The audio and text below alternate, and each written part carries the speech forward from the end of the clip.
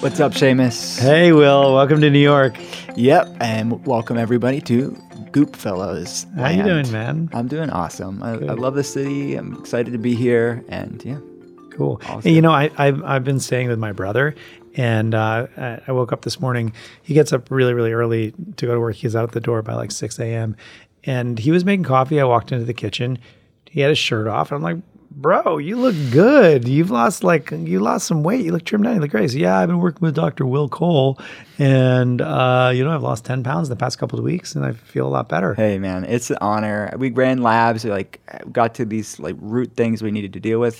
He's such a cool guy. Awesome. So functional medicine, awesome stuff. It works. Yeah, drwillcole.com. Yeah, cool. You know what else works? Yeah. Is this idea of changing the inside to manifest the outside. Yeah. And our guest today, Gabby Bernstein, talks all about that in her new book, Super Attractor.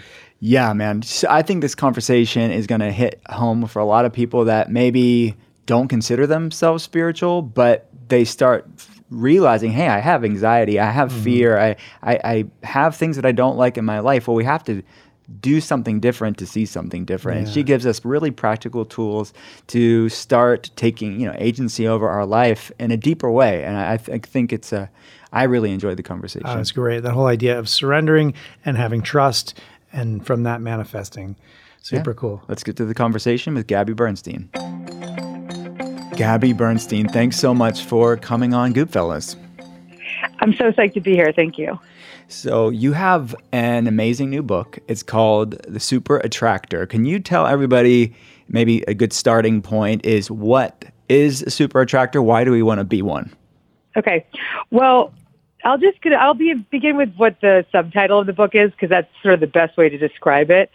It's Methods for Manifesting a Life Beyond Your Wildest Dreams. And it's a big statement. It's a really big statement to put on the cover of a book. Yeah. So this book is inspired by probably 15 years of being a spiritual teacher and having, first and foremost, a devoted spiritual practice. And I share in this book very authentically and in many vulnerable ways all the ways that I, throughout my practice, misaligned with my super attractor power, which is our ability to connect to a sense of alignment with a higher power of our own understanding and a spiritual connection that allows us to attract into our life what we want. And so throughout the book, I share a lot of the ways that I've been disconnected, and then share my methods for how I continue to get back into alignment and stay there. Yeah. Can you give us an example of what you mean by disconnected? The biggest one is believing that we can control our circumstances by overthinking or manipulating a situation. We have a lot more power than we give ourselves, but we block that power when we try to control situations, when we try to be the master of all of the details of our life. And so it's when we let go, surrender, and allow, and start to develop a more intuitive inner life and focus more on feeling good, that more of what we want begins to come to us. And so a huge mistake is that desire that we always have to just try to hold on tightly to the rope and make everything happen in our own way.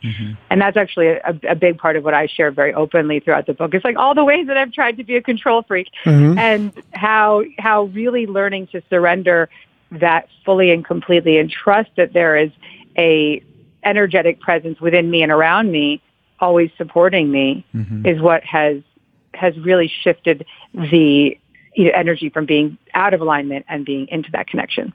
Something that really struck me, a part that I loved in the book, are these 7 blocks to basically attracting good things from our life, and one of them is this belief in scarcity, and there's not enough to go around. And I think a lot of people out there have that sort of level of awareness and consciousness, and they live their life on getting more and more and more, and they're afraid of loss of material things or providing for their families.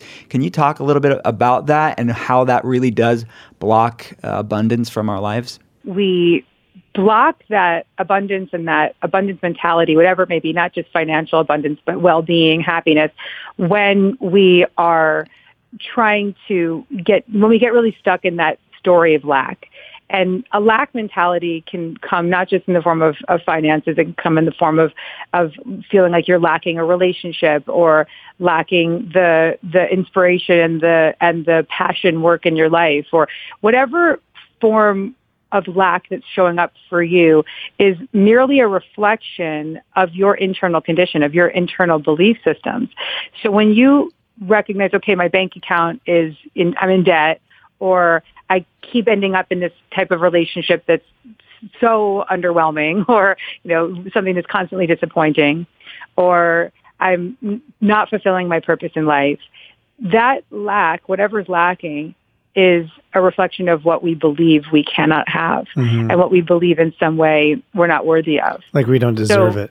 We don't deserve it. And so much of this is based on programming from our childhood, right. Belief systems that we've picked up along the way, and belief systems that we've repeated and created as patterns. And then those patterns of our thoughts create an energy. And that energy is what is constantly attracting, good or bad. And so if the energy that is emanating from a belief that's a low level, lacking belief is a pretty low vibe energy. And that energy is continuously attracting towards it more of what we don't want. Mm-hmm. And so it's not just a mental shift that has to occur, but it's an energetic shift that has to occur.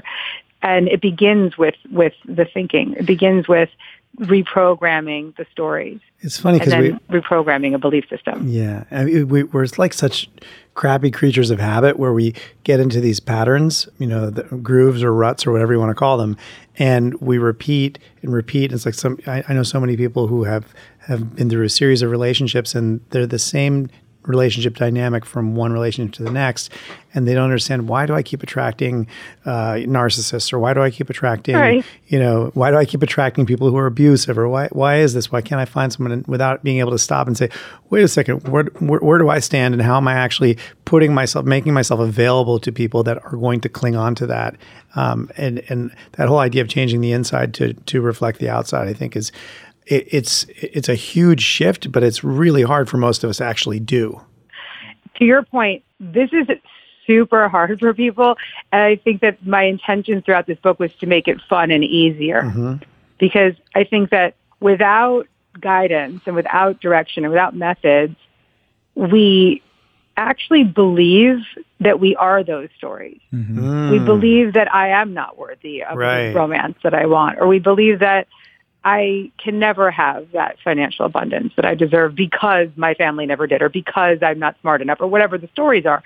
And so without the level of awareness that we have to bring to this, and that's actually a huge method, which is the choose again method, which is having a huge level of awareness. I'm going to teach it to you guys now. Okay. Having this major level of awareness of the stories that are being repurposed and replayed and recycled, and then continuously attracting what you don't want, having a real clear awareness, and then taking that belief system and practicing these 3 steps to choose again, to choose to see it differently. And the first step is really just witnessing, here I am again. This is the story again. That's my story. This is how it's making me feel. When we kind of look at what the story is and how it makes us feel, we recognize how it's blocking us. And the second step is to forgive the thought. And this sounds like a little strange to people at first. Like, what do you mean I'm going to forgive the thought? It's really forgiving yourself and forgiving the thought. It's in some ways letting the thought off the hook. And there's something that I've been doing lately, just sort of randomly.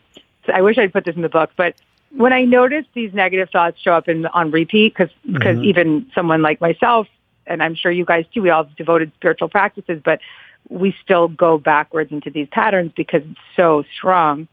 When I get stuck in these patterns, I'm literally saying to myself, like, slow down, girl, slow down, girl.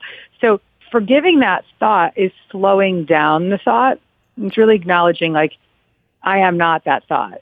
I forgive that thought. I release that thought. It's not who I am. It's just something that I programmed. Mm-hmm. And then the third step is to choose again, is to choose the next best feeling thought. And so it's not saying, it's the opposite of this. It's not saying, okay, I'm in lack, and now I'm a millionaire. It's reaching for the next best feeling thought. So I'm broke is the thought. The next thought could be, well, I have creative possibilities for earning, or the next better thought could be, I can use the internet to find ways to make money now, or the next best opportunity. I can contact that person that might have a business lead for me. So it's reaching for the next best feeling shot, and that's how you choose again. Great. I love it. I love that. Something that you also write in Super Attractor that hit me was this block of comparing ourselves to others. And we live in this FOMO society of seeing the highlight reel on Instagram, on social media. How do we overcome that block when most of us are on social media frequently? Right. Well, this is something that I'm really, really proud to say that I can really own this one. Like some of these methods, I'm like, yeah, I'm not that good at all that, but this one I can own. Like I have healed this for myself. So the biggest thing I think is the quickest way out of comparison is to actually celebrate the successes of others, to honor people in their greatness. Because the moment that you shift your perception from, oh, they have something that I want that I can't have, but instead, oh, wow, that's amazing, and I'm proud of them, and I celebrate that awesome success that that person's having. What happens is you actually redirect your focus from a lack mentality to a abundance mentality, because you're seeing somebody in their greatness. And ultimately, what's happening on a spiritual level is you're recognizing the other person is you. You're recognizing that their capacity to be that bright, shiny light is a reflection of who you are. And it's not that you may internally or mentally recognize that, but you'll feel it. You'll feel elevated by witnessing someone in their greatness rather than judging them because they have something that you don't have. Yeah, we get stuck in this mentality that if for them to have abundance means we must have scarcity, that there's not enough to go around. That's right. So something I'm curious about, I mean, you are a leader in this space of wellness and spiritual health. Do you see a trend with men in spirituality? Is that what changes have you seen in your career? It's a really good question. So my audiences are still 85, 90% women, to be honest with you. And that's not because like I'm such a girly teacher. I actually have a pretty masculine way of teaching and that type of energy when I'm on stage. So I think when men do enter my conversation, they're like, oh yeah, I totally relate to this. But I think it takes men some a little bit of boundaries to get past to get into the room, right? I've seen more and more men opening up to spiritual conversations, becoming so much more focused on personal growth and spiritual development.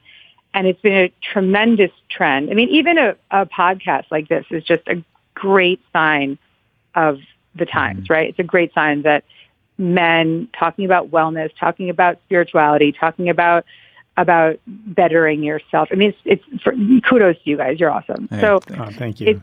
It's really nice to see these shifts, but I still think there's a big ways to go, honestly. Yeah. I really do. And I wonder if you agree with me? I totally agree with you. I'm curious to know how we can, and hopefully you can help us with this, encourage more men to understand that to have a spiritual practice, to be open to things bigger than us. Exactly. Things bigger than who we are is not to undermine your masculinity. Because I think it is, we perceive that, and something we talk a lot about on the podcast, that to be in touch with a softer side of who you are doesn't mean that you're less of a man, less masculine. I think that sometimes the easiest approach to helping guide a man into this conversation is to hit him with the success conversation, because a lot of men really identify, and this is just a truth. I don't think this is necessarily a judgment, but I think a lot of men really identify as being providers, right? And therefore having success. And there's nothing wrong with that, because, there's nothing sexier than a man that wants to provide and wants to show up and wants to have, an inspired life. So that's awesome. But that's something that men really, really long for and want. And so that is a huge benefit of developing a rich inner life and a spiritual foundation. And so, sometimes when you're trying to bring a new audience to a conversation, you have to speak directly to what they want. And so that would be my suggestion actually to you guys, is like, just keep really reiterating how you have had the successes that you've both had. And I believe I can say this safely without knowing either of you very personally, but I can say safely that the greatest successes that you guys have had in your life are probably a direct reflection of an internal shift that you made. Am I correct? Fully. Without a doubt. Without a doubt. Yeah. So, it's like, tell those stories, guys. Like, it's really on you to open that door for the men. Like, I'm here for you. I'm here for the mission, but it's the men that are going to open the door for the men. I have a 7-month-old baby boy, and the things that I want to teach him most are not, how to walk and talk and all these things. What I want to teach him most is how to honor his feelings and emotions so that he can be really, truly confident. And I want to teach him how to honor those feelings and emotions so that he can have a level of vulnerability that allows him to trust that there is a spiritual connection, and allows him to believe in beyond his physical sight, and allows him to have infinite possibilities. And the second that you shut down someone's feelings and emotions, you shut down their connection to spirit. And so that's what we have to teach our boys as well. I mean, not just the little girls. Little girls are always encouraged to, have big ideas. And sometimes those little boys, they get shut down. So we have to teach the next generation as well. Yeah. The whole idea of being a provider, and we really do value that as a society, as guys being providers. But then the downside of that is that we think that we have to hold the weight of the world on our shoulders, and that to acknowledge any kink or any vulnerability or even, just the fact that we don't acknowledge when we don't feel well. You just sweep it all put it underneath the bed and pretend it doesn't exist. That's something that I think we need to work on. I think it's great as we're looking at the next generation of future men to help create an environment in which it's okay to acknowledge your shortcomings. So my husband worked for 10 years in private equity at JP Morgan, and then retired about 6 years ago to run my business, to be the COO of Gabby, Bernstein, Inc. And my husband's extraordinary. Like, he's a lawyer. He's obviously a finance guy. He's also extremely bright about the internet and marketing and things like this. So he's the dream partner. And when I had my baby, when I got pregnant, I started to just really slow down and take the back seat. This is a business that's, my name. So it takes a lot out of me, right? And then I had my baby, and about 4 months postpartum, I was hit with postpartum anxiety, which is a form of postpartum depression. And I went into a really scary place. And it was a time when my husband had to step up more than ever. And he had to really be that provider, because that his business partner, his wife, and the mother of his child was totally taken down. So this is a terrifying time for him. And I think that the healing that came for both of us, and this is something that I really want to echo what you're saying, was when I held space for him to fully express what his experience was, right? And then when I could to get into the habit of asking him, how do you feel, or what are you scared of? And not just expecting him to show up for me in that crisis. Does that make sense? Yeah, fully. Totally. Yeah. So I think that the real message for the women is that, yes, men are hardwired to want to show up and provide. It's just in your brain chemistry. And that's a beautiful thing. But it's not something that we should take for granted as women. And it's not something that, says that we can't fully honor a man for his vulnerability and his fears. Yeah. And as a man, if you don't express your fears fully and completely, then it's going to be like a pressure cooker, right? Yeah. It'll just, and I'm sure you guys have experienced it. And so I think it's, one of the greatest relationship advice that I have for couples is to really just honor each other's feelings and emotions as much as possible. Yeah. I think as guys, we often think in relationships that if we do show our vulnerability, then our partner is going to be less attracted to us and is going to somehow quite the opposite. Yeah, and it's but we're conditioned to think that that's the case. So we live in fear of not being the archetype, the prototypical provider. If we show that we obviously we need to express that. It's really important for us to express that. Oh my God, listen, this is my message to all the men listening. Show your vulnerability. There is nothing sexier than your authentic truth. That's it. Yeah. It's scary probably at first, but it's like it opens you up to so much goodness in your relationship and your life. I can attest to that on a personal level. And it connects you more. I had a little powwow with a person that works with me yesterday, and I just kind of came out and said, hey, I'm feeling this and I'm feeling that. And when we hung up the phone, I called her back and I was like, you know, when you have like a big fight with your spouse and like you feel so loving and connected afterwards, like the same feeling was there with her too. So this is with anyone. Like when you just say straight up, this is how I'm feeling and this is what's up, you can just clear all the boundaries. And that's, that's kind of back to the book stuff, which is like, you don't have the energy of a situation is what creates a pattern that we get stuck in.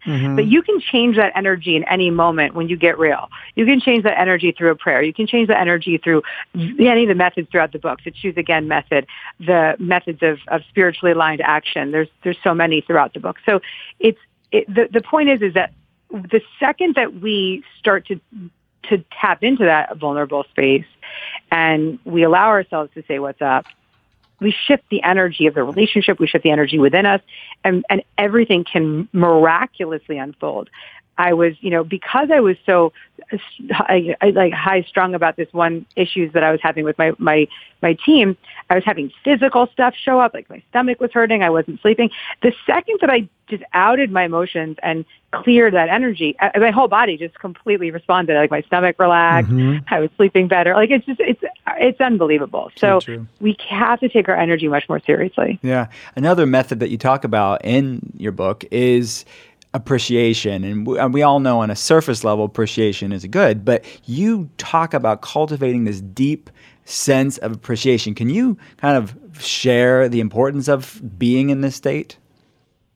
Yes. So I first want to say that a lot of the principles and lessons or core messages, really, not the lessons, because lessons are mine, but the core messages in this book are inspired by a beautiful spiritual teacher called Esther Hicks, who works with channeling a spirits called Abraham.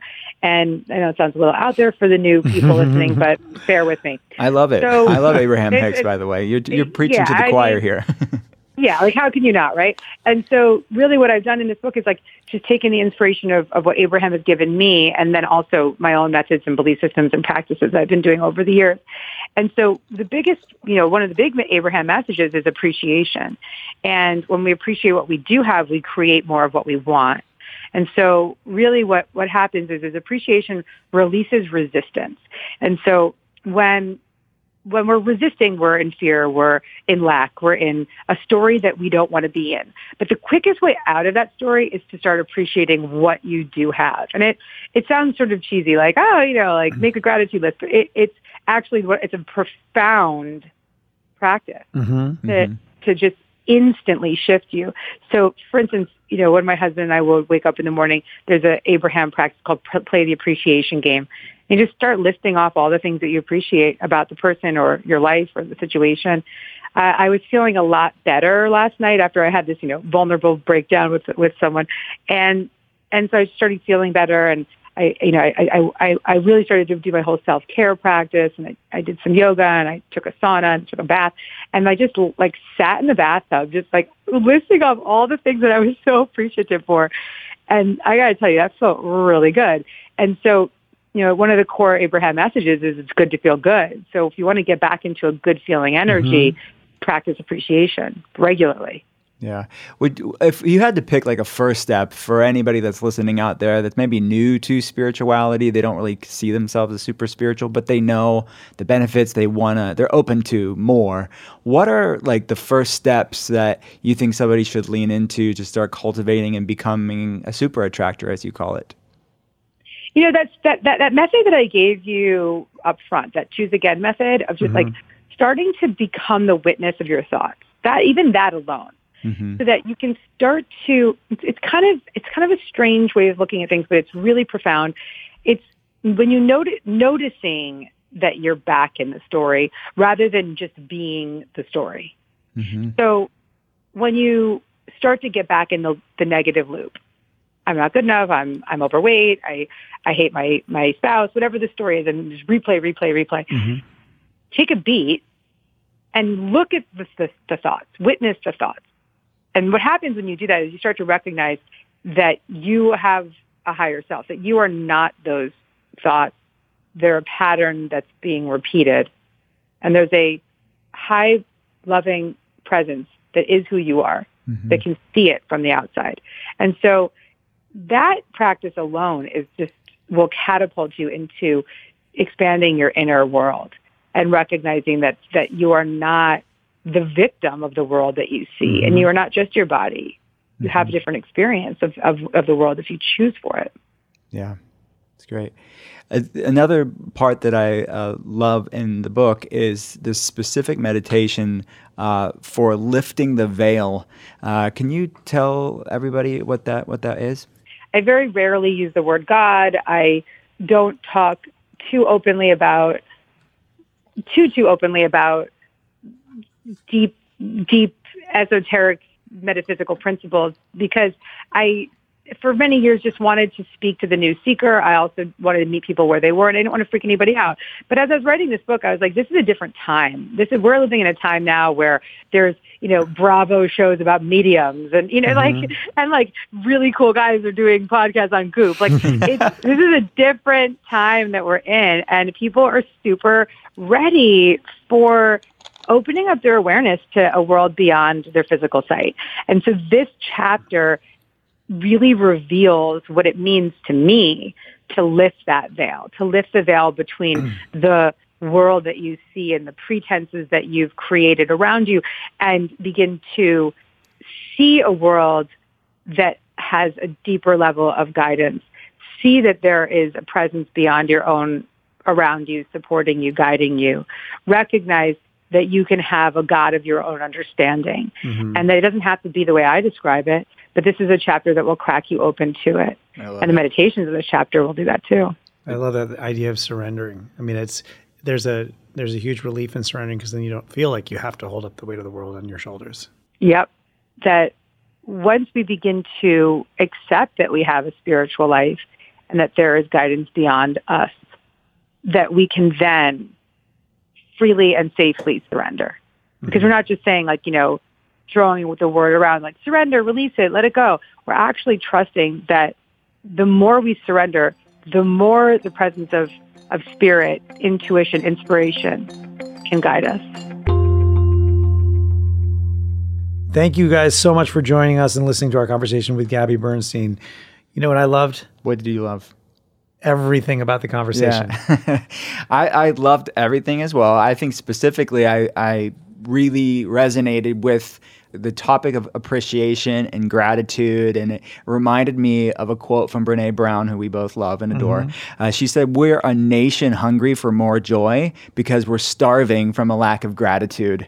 And I love that. Gabby Bernstein kind of talked about that. I don't want to starve from a lack of gratitude. And I've found that in my life, to be in that resonance of appreciation and gratitude for the blessings we have in our life, or the people around you, your family and friends, or really anything that you have, I feel like is such a game changer on deep levels. Yeah, the whole idea of appreciating what you have, appreciation for all that is in your life, that's good in your life, begets more goodness in your life. Yeah. I think that was great. Absolutely. So for more on Gabrielle, get a copy of her book, Super Attractor. You can also learn more at her website, GabbyBernstein.com. That's GabbyBernstein.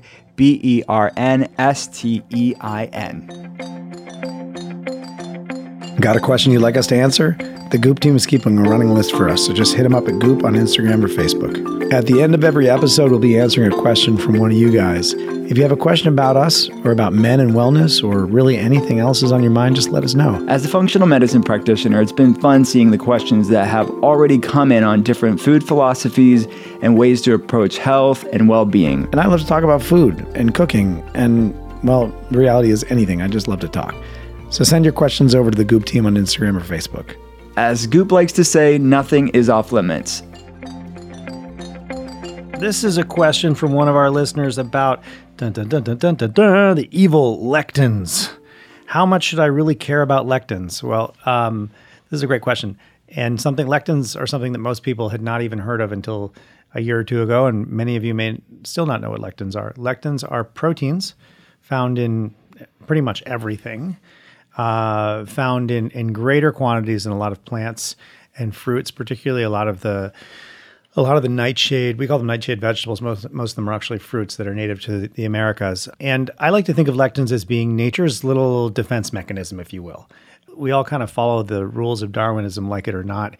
And that is not only animals, but also plants and microbes and everything else in this amazing world of life. And we have developed tools through evolution, for those of you that still believe in evolution, to help us keep going. And lectins are, I like to think of foods as being on a scale of, I call them like the scale of blueberries to poison ivy. And it's pretty obvious that poison ivy you don't want to eat. It's got a defense mechanism to keep animals from eating it, keep us from eating it. Because if we eat it, that's the end of the road. It's a genetic cul-de-sac. That's the end. But blueberries, if you eat a blueberry and then you walk like 2 miles and you have a poop, you leave a perfect little package for that next blueberry plant to grow up in. And that little seed passes through your body and is fertilized and becomes another blueberry bush. So we have a very symbiotic relationship with blueberries, and as such, they happen to be very good for us. Poison ivy, on the other hand, not so much. So plants that have very high lectin contents are often plants that are quite new to us from an agricultural standpoint, that we haven't been able to hybridize over thousands of years to make them more tolerant to us. Things like, gluten is a lectin, so a lot of grains, a lot of legumes have lectins in them, nightshade vegetables. There are things that you can do to make them more tolerable. For instance, with peppers, you can take the seeds out, take the skins off, and they become much more tolerable. We become much more tolerant to them. But there's something that if you're dealing with any kind of gut issue or autoimmune dysfunction, it's probably a good idea to try to limit your consumption of high lectin containing plants. Mm-hmm, exactly. So we all have different tolerance to them. Some people do fine with them, some people don't. But you're right. If you're dealing with digestive or autoimmune issues, soaking nuts and seeds is another good idea. Using a pressure cooker for beans is one way to also dampen lectins as well. I find that lentils and mung beans are generally better tolerated. So it's about the individual. You can't avoid all lectins. So you just have to do good. And a lot of traditional societies would have done these with the grains and the beans. They would have soaked them. They would have sprouted them. That naturally does lower lectins. We just don't do that in our fast-paced way of life today. And a lot of also, I mean, it's just amazing. If you look at traditional cultures around the world, we have adapted ways of making foods that would otherwise be not so tolerant to us much more tolerable, whether it's through fermentation, as you said, through soaking, sprouting. I'm just thinking of maize in the Americas.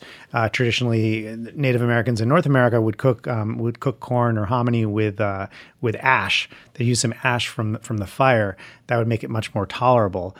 Soaking it with ash and changing that, the lye, or using culinary lime in Central America to treat corn to make tortillas. So all these things, there are so many different traditional ways of treating foods to make them more tolerant to us that we've evolved to learn, that now we kind of, because we live in a modern world with mass-produced produce, a lot of that stuff we've kind of forgotten those traditional ways. Mm-hmm. That's it for today. Thanks for hanging out with us. Will and I would love to know what you think about Goop Fellas. If you have a chance, please rate and review the podcast here. And if you like what you're hearing, hit subscribe and pass it along to a friend. To see more, head to goop.com/goopfellas. And we hope you'll be here again next Wednesday. Talk soon.